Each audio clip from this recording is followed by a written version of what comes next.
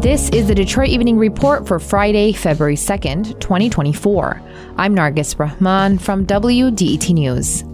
Michigan's Office of Environment, Great Lakes and Energy, or EGLE, approved $66 million in grants to help upgrade infrastructure in several cities. The money comes from the My Clean Water Plan, including from the American Rescue Plan Act. Among the recipients are the Detroit Water and Sewerage Department, which received $16.5 million to replace and update infrastructure in several neighborhoods.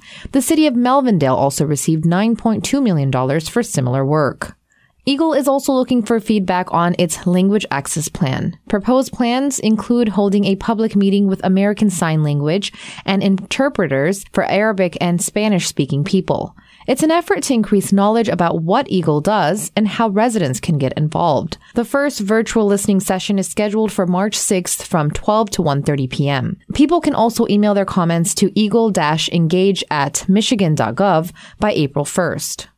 The Michigan Department of Health and Human Services has expanded its coverage for young adults with special health care needs. Governor Gretchen Whitmer approved the coverage in this year's fiscal budget, expanding it from young adults who are 21 years old to 26. The changes impact about 9,000 people through the Children's Special Health Care Services program for children with complex medical conditions. Families who qualify can apply for coverage through their local health department. President Joe Biden was in Metro Detroit yesterday. He met with union leaders and voters, but did not meet with the leaders of the state's Arab American community. Organizers of the Abandon Biden campaign held a news conference in Dearborn on Thursday to express their displeasure of the president's support for Israel's attacks in Gaza. Samra Lukman is the group's co-chair. She says they're asking people to show up for the primaries and vote, even if they are upset. We are not telling people not to vote for Trump. We are telling people to essentially vote their conscience, just like the Democrats did in 2016, right? We're telling them go and vote for anybody but the person that is committing a genocide. So whether that is a Republican candidate, another Democratic candidate, voting uncommitted, or writing in Free Palestine. She says the Abandon Biden movement initially started in 7 swing states and is expanding nationally. The Biden administration has said Israel has a right to defend itself following Hamas's attack on October 7th. Israel's attacks in Gaza have killed over 26,000 Palestinians.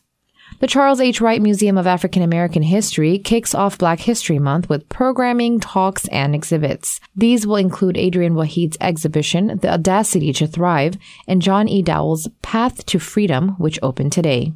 The Detroit Public Library is also hosting a variety of programs for Black History Month. There's puppet shows, dance performances, and oral history workshops. A special program is slated for February 20th with Black artists performing in collaboration with the Detroit Opera at 7 p.m. at the Detroit Main Library branch.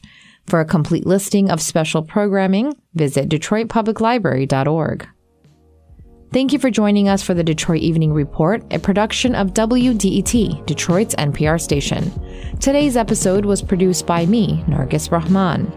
Sasha Ryan is the editor of the Detroit Evening Report, mixing and mastering by Nate Bender, featuring reporting from the WDET Newsroom and the Michigan Public Radio Network. Our news director is Jerome Vaughn. Technical director and music by Sam Bobian.